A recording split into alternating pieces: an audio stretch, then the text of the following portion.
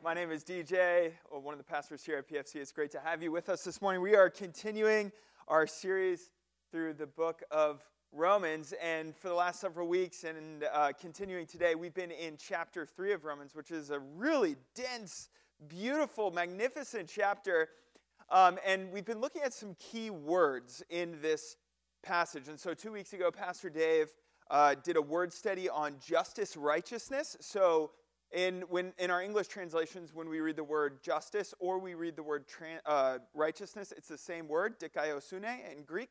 And so we did a word study on that. Then last week we did a word study on the word good, or the word goodness, tracing from Genesis 1. In the beginning, God created, and each day God says it's good. And he puts the tree of the knowledge of good and evil in the garden. And then Paul, quoting from the Psalms in Romans 3, says there's no one good, not one. This morning we're going to do a little word study on what is maybe my favorite word in the Bible. And if you've been a part of PFC for any length of time, you've probably heard me talk about this at some point, and that's the word faith.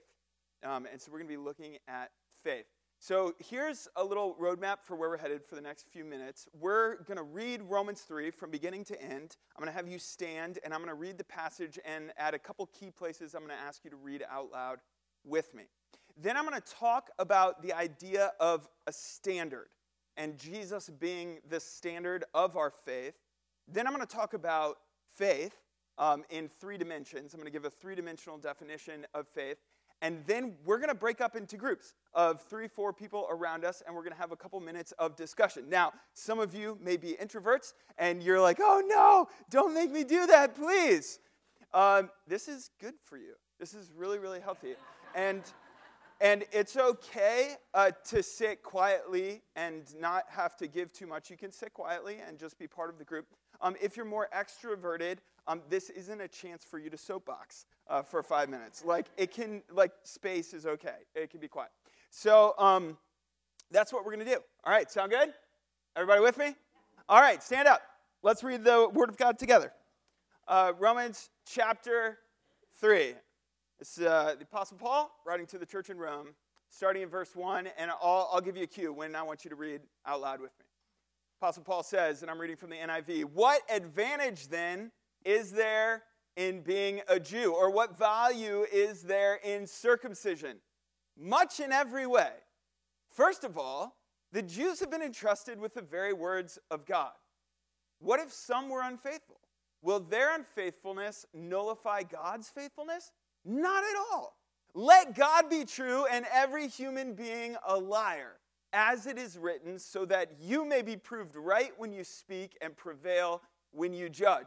But if our unrighteousness brings out God's righteousness more clearly, what shall we say? That God is unjust in bringing his wrath on us? I'm using a human argument. Certainly not. If that were so, how could God judge the world?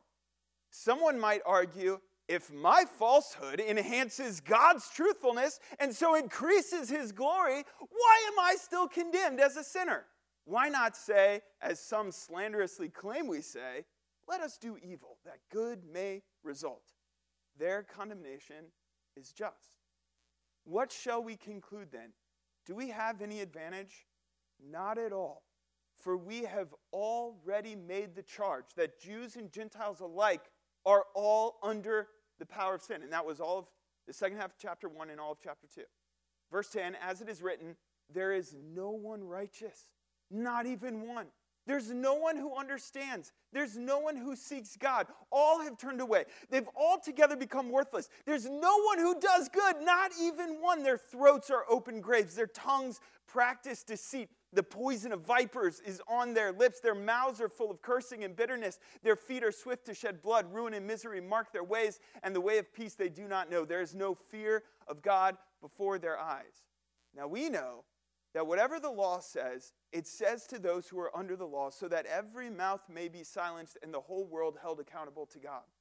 Therefore, no one will be declared righteous in God's sight by works of the law.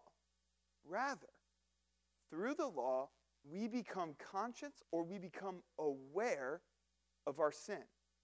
But now, apart from the law. The righteousness of God has been made known, to which the law and prophets testify. Read with me, verse 22. This righteousness is given through faith in Jesus Christ to all who believe.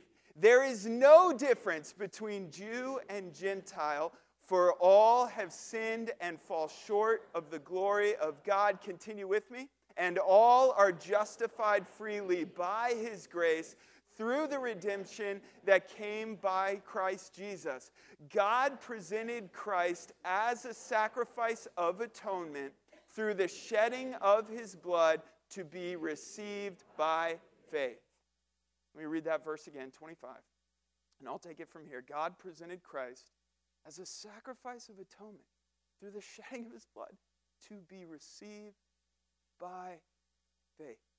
He did this to demonstrate his righteousness, because in his forbearance he had left the sins committed beforehand unpunished.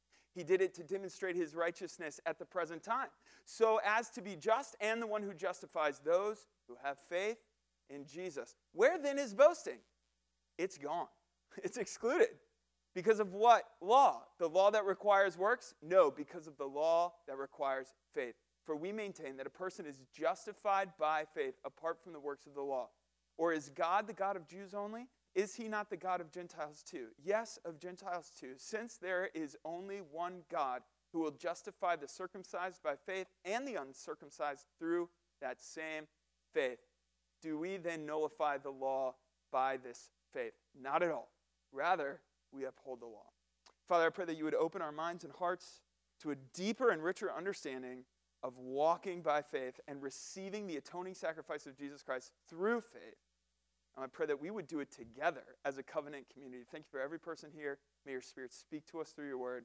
We pray it in Jesus' name. And all God's people said, amen. You can have a seat. All right, faith in Jesus, the standard. Let's talk about standards for a second. I've been thinking about this word. Everybody say standard. Standard. I've been thinking about this word for a while now. It just keeps popping up in my imagination, popping up when I'm reading the scriptures and thinking about different things. And I hope that as I unpack this briefly this morning, it'll explain why I think this is key to understanding this text in Romans chapter 3, where we're looking at the law and we're looking at faith in Christ and what God has done through the law to prepare the people for faith, but the truer thing is faith in Christ. So, what's a standard? This is dictionary.com. A standard is a conspicuous object, like a banner, at the top of a flagpole. Definition number 2, and this is the key one for us this morning.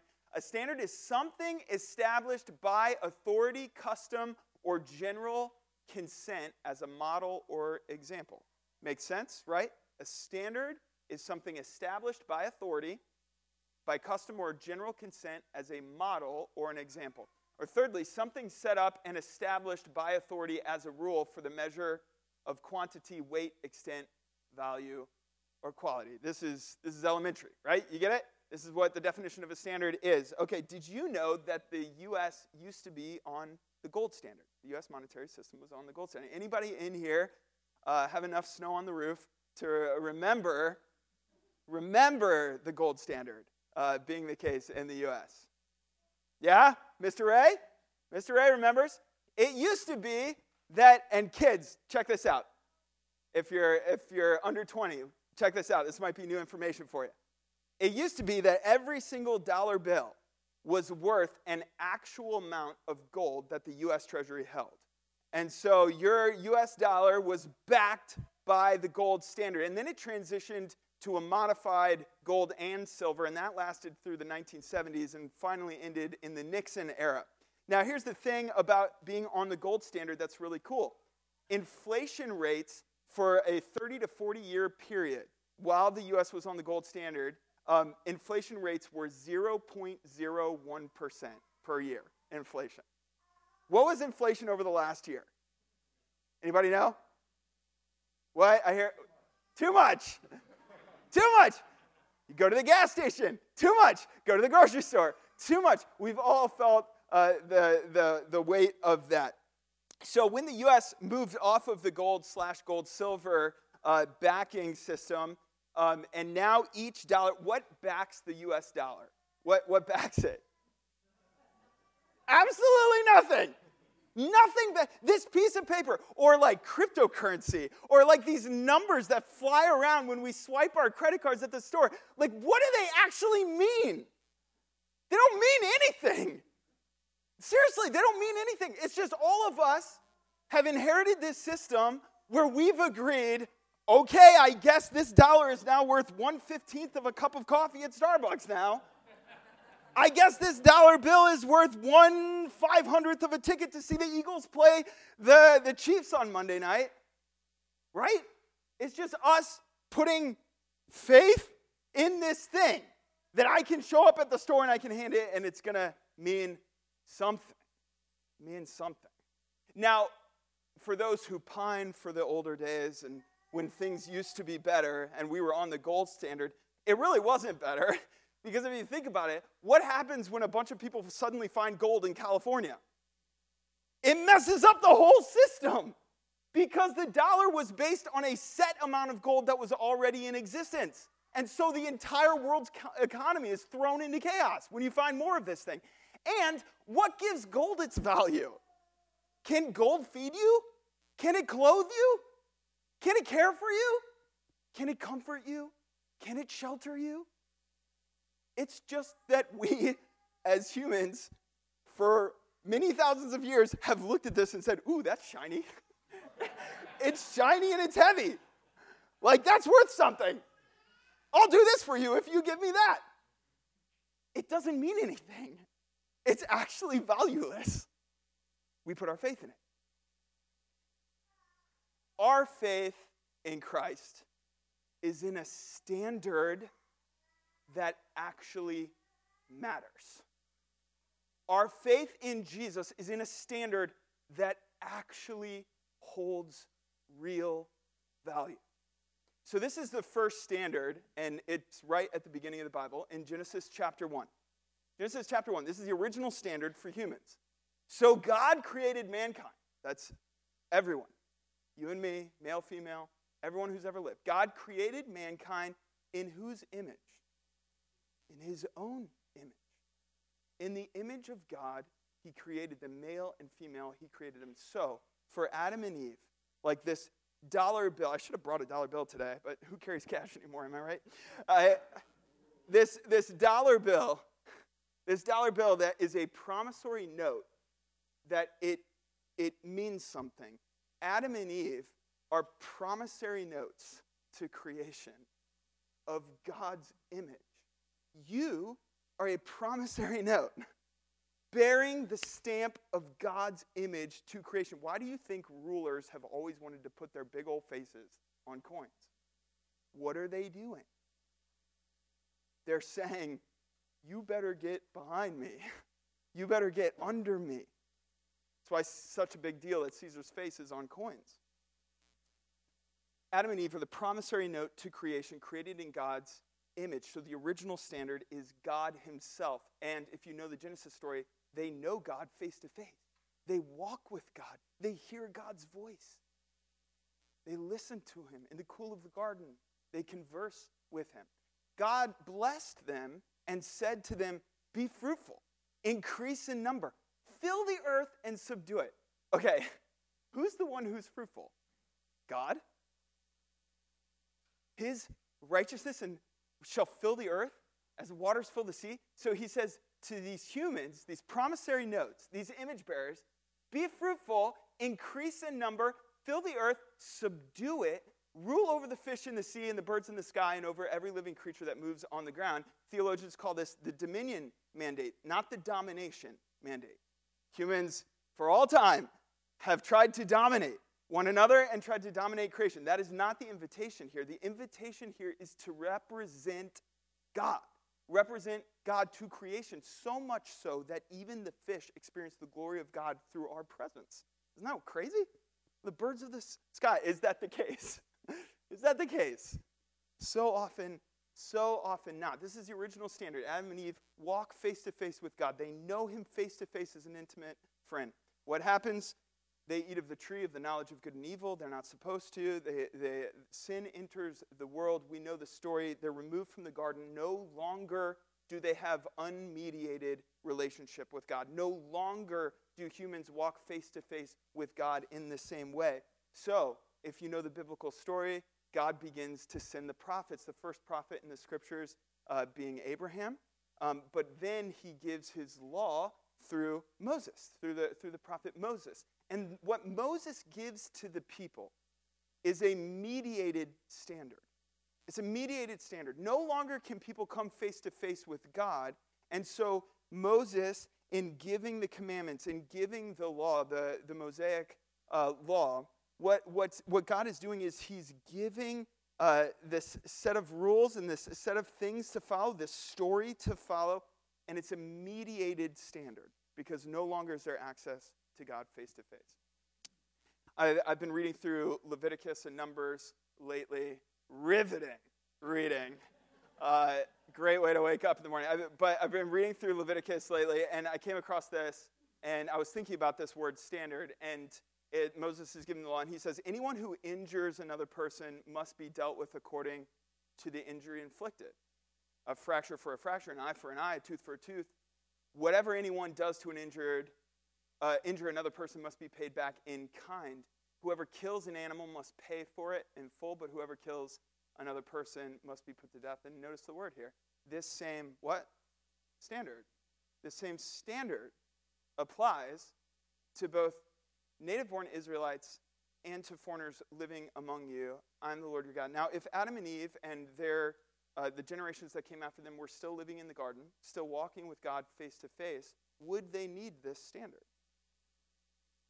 No. They've got the actual thing. They wouldn't need the standard. We need the standard because we no longer will walk face to face with God. Here's the amazing thing, and I wish I had more time to unpack the brilliance of this and the beauty of this. In Galatians, the Apostle Paul uses the metaphor of a babysitter for the law. The law is like a babysitter. Until the fullness of time when God sent forth his son, born of a woman, born under the law, to redeem those under the law, that we might be adopted as children of God. So the law is like this babysitter that's this mediated standard until Jesus came. Because who is Jesus? He is the unmediated standard. Jesus is the image of the invisible God. So when we are in relationship with Jesus, we're back in the garden. We're back walking face to face with God. So do we need the mediated standard when we have the real thing? No. But does that mean that this mediated standard, the law, is pointless? No, Paul says. This thing shows us because anyone who has tried to follow this has failed. There's no one good. No, not one. Jew, Gentile, doesn't matter. The law, when we try to follow the law, when we try to live this way, we inevitably come up to the point that we can't live into the standard without the standard living into us. So as followers of Christ, our standard is actually reoriented back to God. God is your standard. He's my standard. He's not mediated through the law. He's revealed through Jesus, the image of the invisible God. Jesus is the standard. Jesus is the standard. Do you remember in the 90s when we all walked around with bracelets that said, "What would Jesus do?" That's a way of trying to say this. But I have one better for you, because it's not as if Jesus just lived then and he doesn't live now. So a better question than what would Jesus do is, what is Jesus doing? What is Jesus doing? And through the Holy Spirit and through the Word and through the community of God, we can actually enter into that story and walk it out so that the standard becomes the face of God once again, because whoever has looked upon Jesus and walked with him has seen God and knows God. As followers of Christ, our faith is backed by an even better standard than gold. The standard of our faith is Jesus. And Paul has a lot to say about the nature of faith in Romans. So I'm going to touch on one portion of that briefly this morning. And this is my favorite biblical word. And it's the word for faith. And I want you all to say it with me, pistis. All right, say it again, pistis. It's a fun word, isn't it? Our cultural understanding of pistis, or our cultural understanding of faith, is bankrupt. The American understanding of what faith is completely bankrupt and one-dimensional. So the English word faith is capturing this word pistis. And this is so key to understand. Pistis predates Christianity. All right? Let me say this again. This word predates Christianity.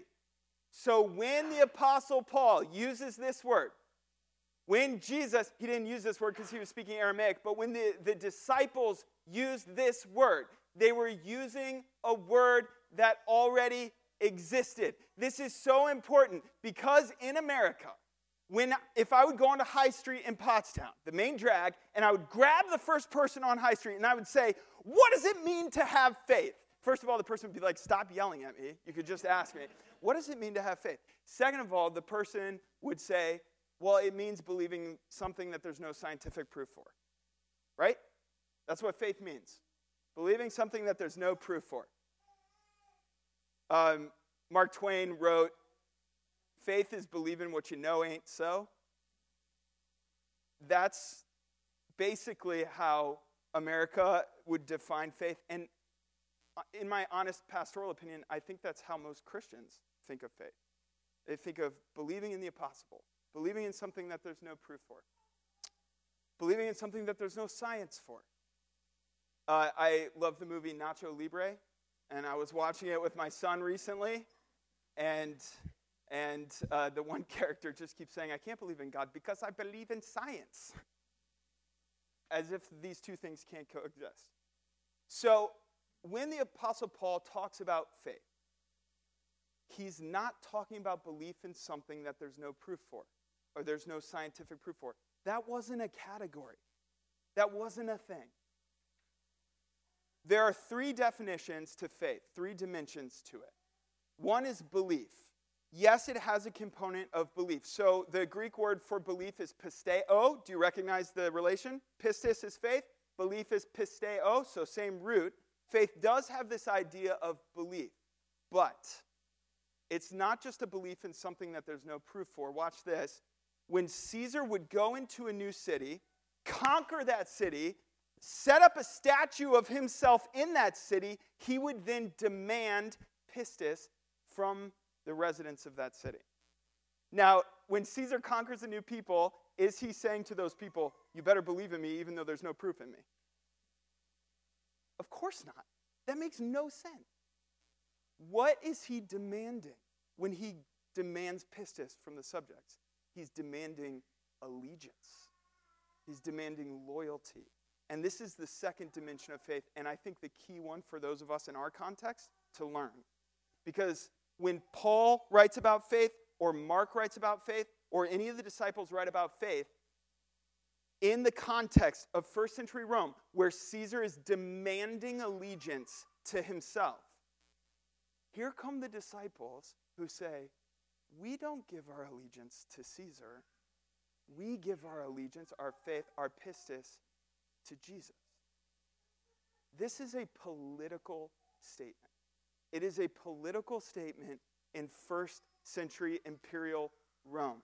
And for many of us today, it continues to be one because the world cries out for our allegiance, and Christianity at its core is about allegiance to King Jesus. Thirdly, it can mean faithfulness. And we see this in the fruit of the Spirit in Galatians. Love, joy, peace, patience, kindness, goodness, faithfulness. Faithfulness. And that's just the word pistis. That's what it is. But in that context, it's translated faithfulness. And so the three dimensions of faith are a belief, yes, a loyalty, allegiance, and an obedience. And these are not my thoughts. This is N.T. Wright and Scott McKnight and Gupta and brilliant scholars that I've been thinking about and reading for a long time. These are the three dimensions of faith. We have believing faith, we have obeying faith, we have loyal faith. You can also think about it this way. God cares about our orthodoxy, our right thinking. He cares about our orthopraxy, our right practice. And he cares about our orthopathy, our right feeling. All of these things. Most of us probably grew up in a context where orthodoxy was the one thing that was most important. That is a flattened understanding of faith. That is a one-dimensional faith. Yes, God cares about your orthodoxy. He cares every bit as much about your orthopraxy and your orthopathy. Because when Jesus invites you into relationship with himself, he's inviting you to believe in him. He's inviting you to be allegiant to him. and he's inviting you to be obedient to him. If you hear my words and don't do them, you're like a man who builds his house on the sand. If you hear my words and you put them into practice, you're like a man who builds his house on the rock. This doesn't mean we earn our faith or earn our salvation. Salvation is always a gift of God.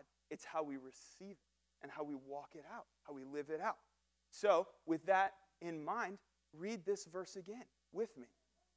And all are justified freely by his grace. So we're justified freely by his grace. Through the redemption that came by Christ Jesus, God presented Christ as a sacrifice of atonement through the shedding of his blood to be received by faith. We don't earn it through our obedience, but we sure receive it through our obedience.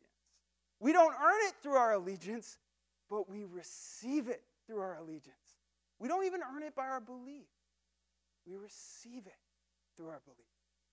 So, here's what we're going to do. And I don't want any arguments, no pushback, all right? We're out of time. So, for like 3 minutes, I'm going to set a timer with the people around you. Have a quick discussion about this. What are the three dimensions of faith? How does this understanding of faith differ from how you've traditionally thought of faith? And in which of these three dimensions is the Lord inviting you towards greater depth? Ready, set, go. The first service did so good. Go.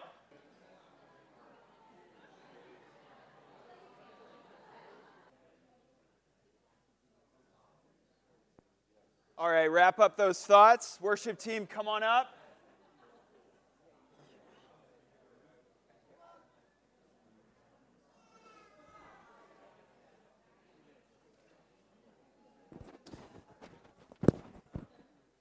All right, thanks for doing that. I really, really appreciate it. One of the things we just deeply believe is that church is not about going and listening to someone lecture at you. That is not what this is about. There are times where it's appropriate to receive the word taught by someone who's gone through training. Yes, that's appropriate. But we're here to talk to one another. We're here to fellowship with one another. We're here for the manifold wisdom of God, which can only show up in the body. So thank you for doing that, as stretching as it may have been. We're going to end with singing. We have two things. We're going to sing There's a Redeemer, and then we have a guest with us, a pastor from Kenya who's here, and he's going to sing in Swahili over us as a benediction this morning, which is really cool. So let's stand and sing There is a Redeemer, and I want to hear you sing loud, Parker Ford Church. Let's sing together about the beautiful love of Jesus Christ.